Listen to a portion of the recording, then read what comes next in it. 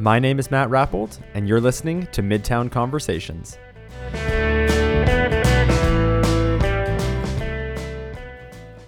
Is there anything more quintessentially community than amateur theater?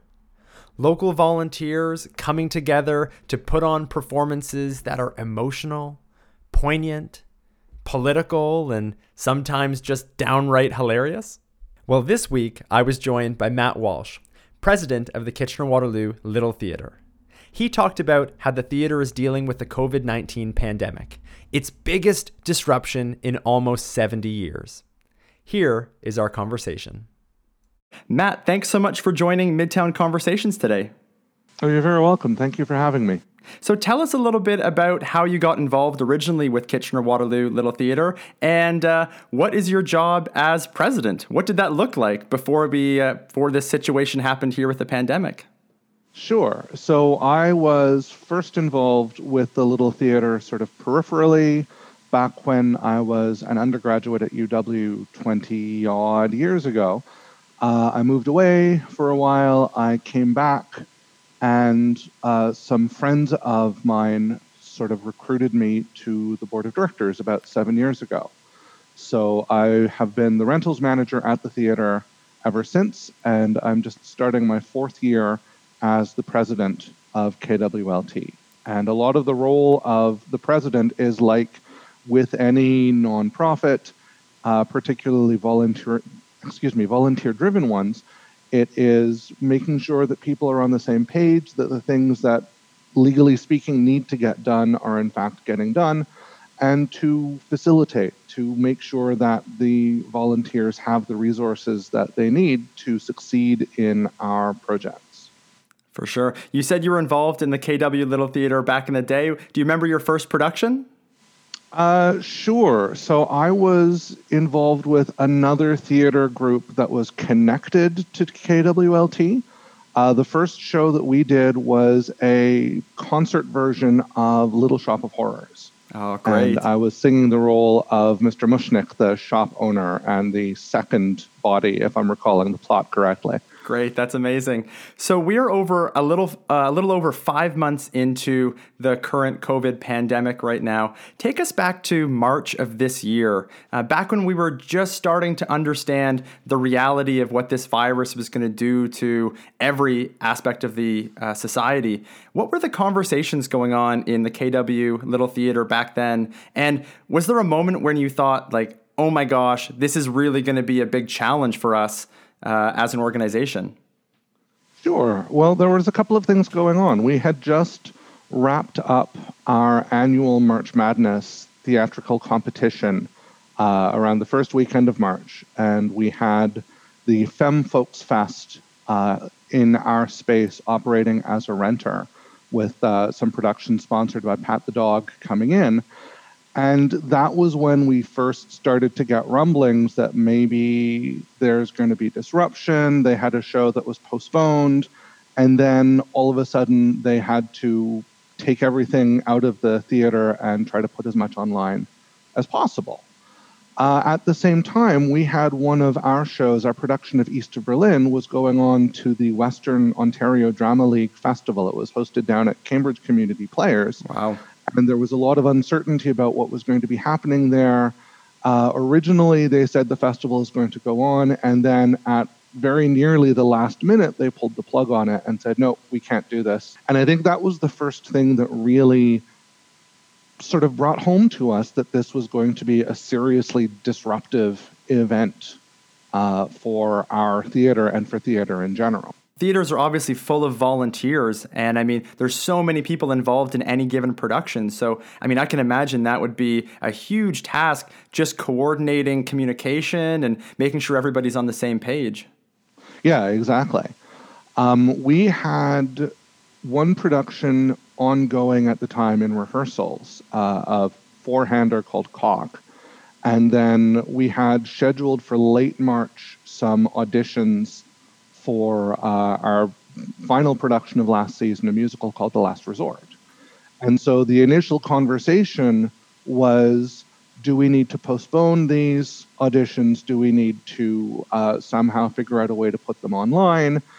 And we ended up just having to sort of suspend them indefinitely, right? So the last resort is going to go on at some point. We are going to have auditions for it at some point, but we don't know what that point is anymore, right? Our production of Cock was suspended for a while, and then just last month, the cast and crew jointly decided that they couldn't sort of keep this on hold indefinitely, and so that is unfortunately a show that we are not going to see on our stage, at least anytime soon.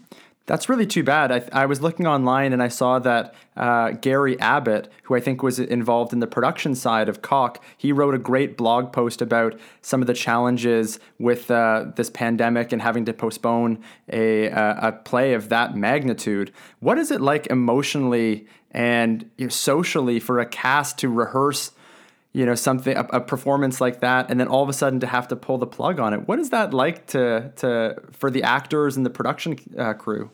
Well, it's got to be heartbreaking, right? I mean, I wasn't directly involved in that production, but I know many people who were, and I know how much planning, how much of themselves they really put into the process. And so to have that just taken away this way, it's got to hurt, right? Has that ever happened before? Have you ever been, you've been involved in the KW Little Theater for a long time. Has there ever been a situation where you've been forced to cancel so many productions? So we've had a couple of disruptions in the past. The most recent major disruption was back in 2002 when we had a fire and about half of our building burned down.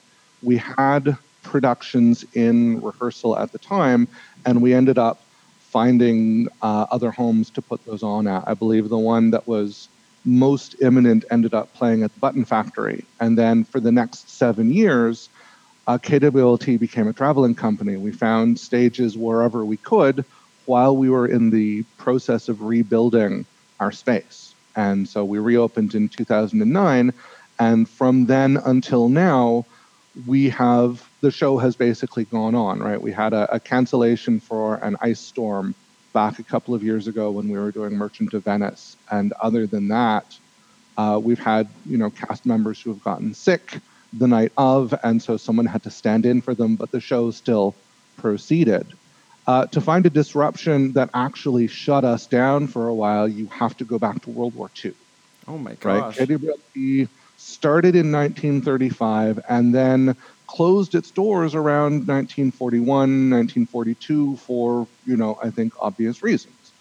And then after the war in 1945, you have Norman Gowdy, who was the owner of a department store downtown at the time, really made a push to bring us back. And so by 1946, we're back on our feet and performing again.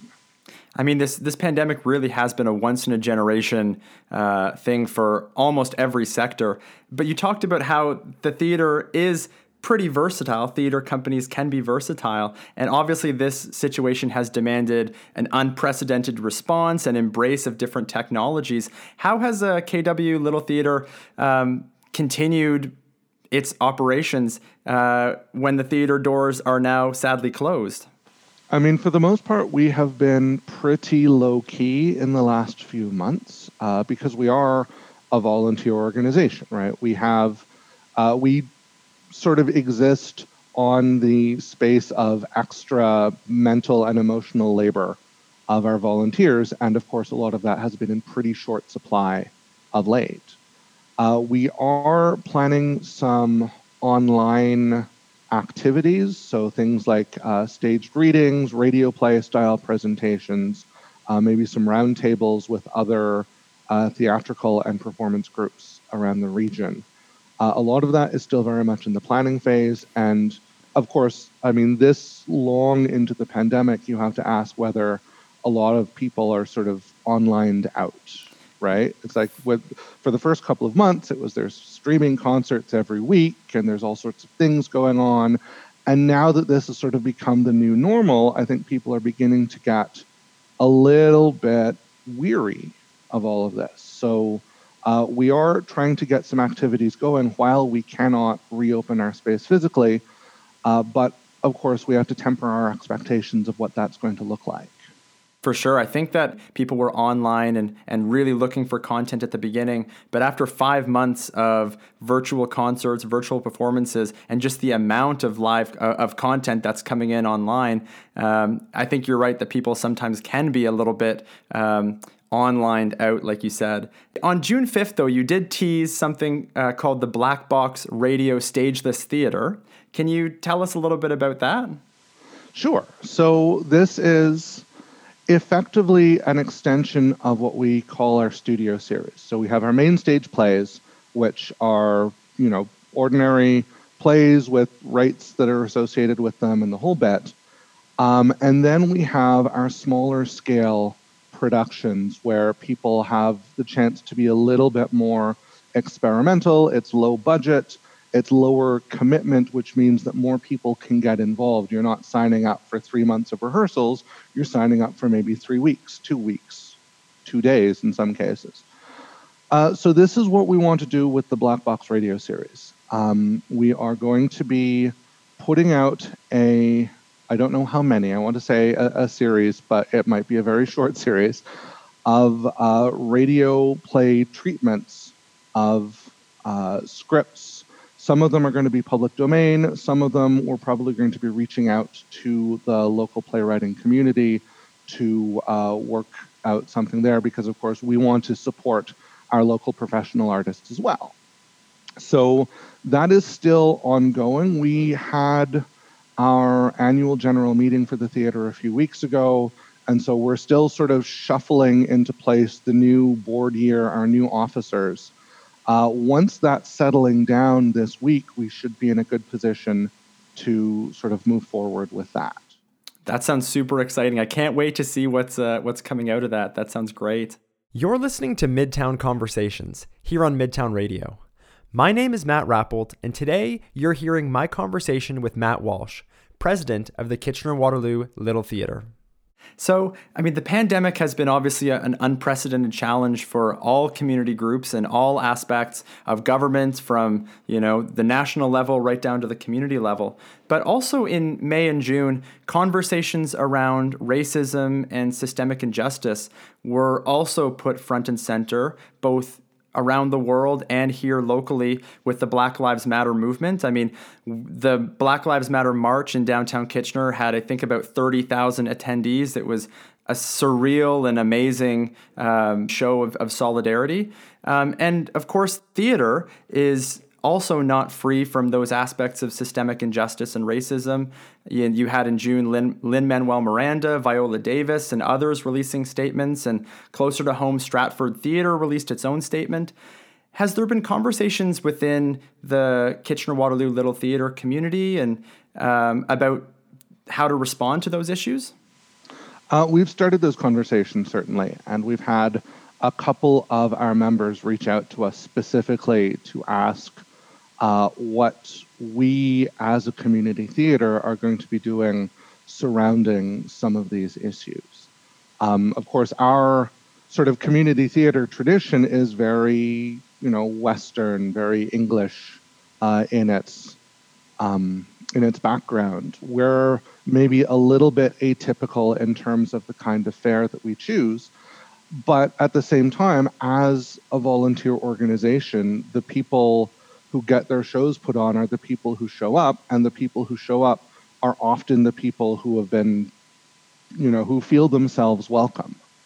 So this is what systemic means, right? I don't think there's been any real effort to try to exclude Black, Indigenous, and people of color from our seasons. At the same time, we haven't always made much of an effort to really reach out in that direction either. So that's certainly something that we are going to be concentrating on this year going forward. And in terms of community theater as a medium, and theater is so powerful, it can be used to express emotions and politics and social movements. What do you think the medium of theater, and especially community theater, can do to really make a positive difference in this fight for equality and equity?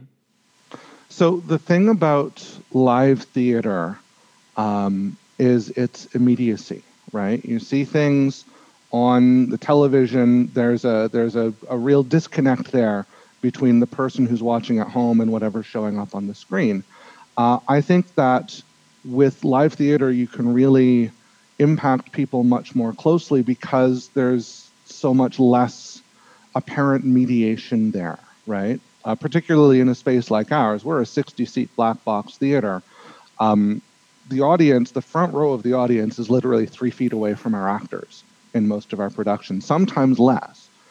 And so I think we have the opportunity there to really help bring home some of these issues, right? Some of the plays that we've been that we've seen most recently have dealt with questions of generational guilt. We had East of Berlin, which was the story of the son of a prominent Nazi doctor who grew up in South America without fully realizing what his father's history was.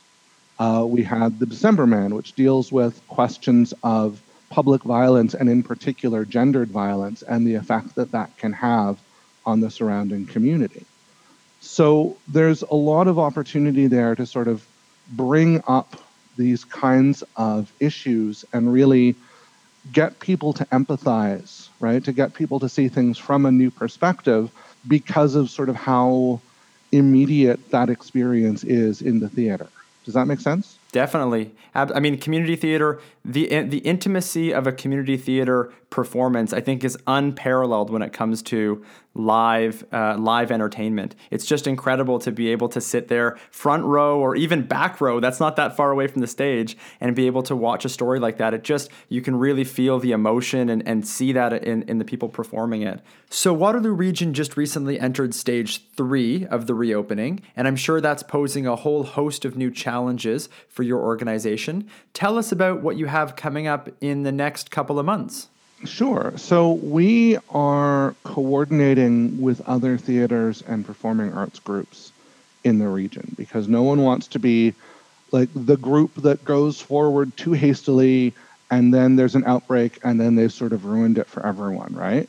So Sam Barteniuk from the Registry Theater and JM Drama started reaching out to other groups to put together this working group that we're calling Restart Waterloo Region with art in capital letters. And this is sort of a way to share best practices in terms of procedures for implementing social distancing and PPE protocols within the theater space, for sharing resources about grant opportunities, et cetera, to keep the community afloat, and so on. So we've been talking.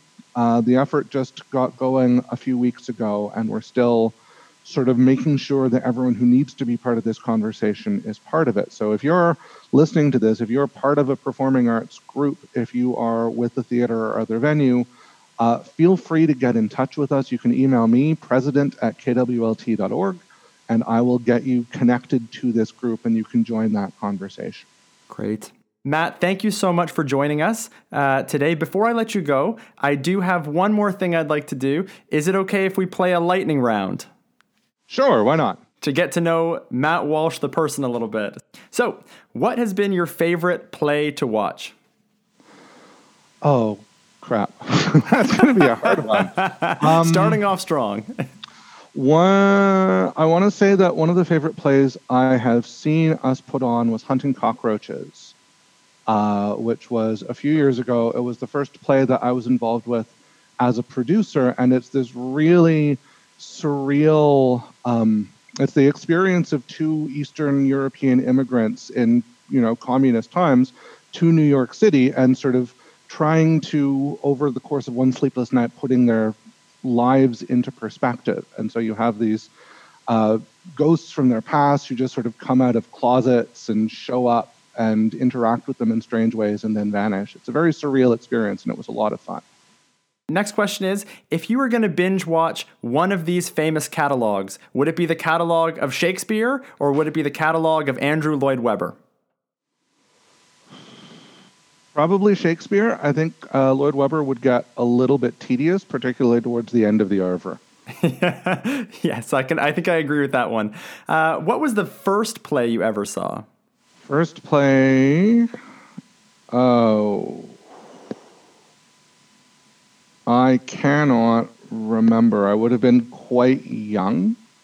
I do not know the first play I ever saw. I can tell you the first play I was ever in grade 7 was this sort of hippie-ish play called Say Hi to Owsley, and I remember almost nothing about it. There were aliens, and one of them had given up hope, and there was, I don't know. What is the best theater snack? So you don't want something that's going to be too crunchy. That's the big thing. Especially in a small space, you don't want to be making a lot of noise. So for something like that, I like a pure chocolate bar, like an Arrow, Mirage, Dairy Milk, that kind of thing. And where is the best space to sit in the KW Little Theater? I would say second row right near the aisle, because that's nice and front and center, but at the same time, you're not running the risk of having actors tripping over your feet.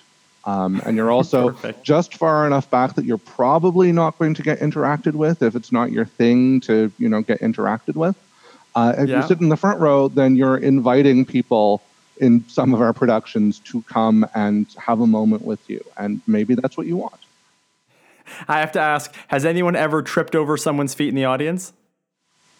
Yes, almost certainly. When we did our production of Hair a few years ago, we had a very interesting staging that the director called Theater in the Donut, where we had sort of a central stage area and then seats around it, and then there was more action outside of that.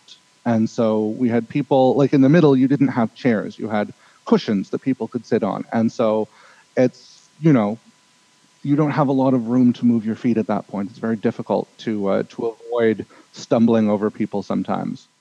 For sure. And last question, outside of live theater, what do you think is the best entertainment in KW? Outside of live theater, I am a big fan of live music. I don't get out to it very much and haven't for, the last 7 or 8 years, what with one thing and another. So I've enjoyed concerts at the Starlight, and I'm sad to see that they're going away. For sure. I've enjoyed concerts at, I think it's gone away as well. The Rain Tree is gone now. It's one of the early sort of vegetarian restaurants, but they also had musicians come in. So I saw Mark Berube and the Patriotic Few perform there a couple of times in sort of the mid-aughts. So that was a fun venue for live music as well. Matt Walsh, thank you so much for joining me today on Midtown Conversations. I appreciate you taking the time, and we are all looking forward to when we're able to walk back through the doors of the Kitchener-Waterloo Little Theater and see the first production. Thank you so much. Thank you. We're all looking forward to it as well. That was my conversation with Matt Walsh, president of the Kitchener-Waterloo Little Theater. Thanks so much for spending some time with me here on Midtown Radio. Keep yourself dialed into the station for the very best in local music, arts, and conversation. I'm Matt Rappolt, and we'll chat again soon.